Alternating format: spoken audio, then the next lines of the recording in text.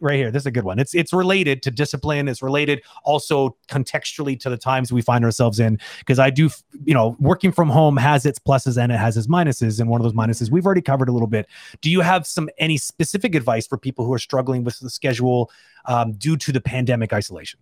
This is Veronica? This is Veronica who's asking this question. Veronica. Yeah. Okay. Yeah. I don't think it changes much. I think with pandemic or for me, it's just like I live in my. It's like what office. Pandemic? I'm just it's like I just keep going. I just keep going. Yeah. But yeah, it's a good question. I think you need to prioritize going out a little bit to take fresh air. Because my mother just laughs and hates me a little bit. And sometimes I'm like, sunlight. And she's like, you vampire. Because I always stay indoors. And that's not good for health. That's not good. You need some vitamin D.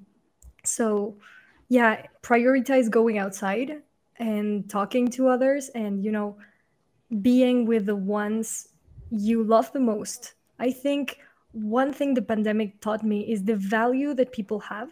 Because living by yourself is a little bit more tough than what I would have expected, and I'm perfectly fine living by myself. But if you are not seeing the outside world and you are someone who's a workaholic like myself, you end up going a little bit psychotic. So it's interesting. You have to kind of balance everything out as much as you can. And yeah, my best advice would be understand your body, know your levels of energy. When are you more prone to exercising and when are you more prone to working, like sitting down and working?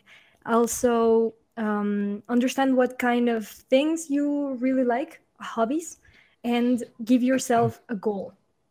Have a mindset and visualize exactly what you want and go for it every single day. Just do little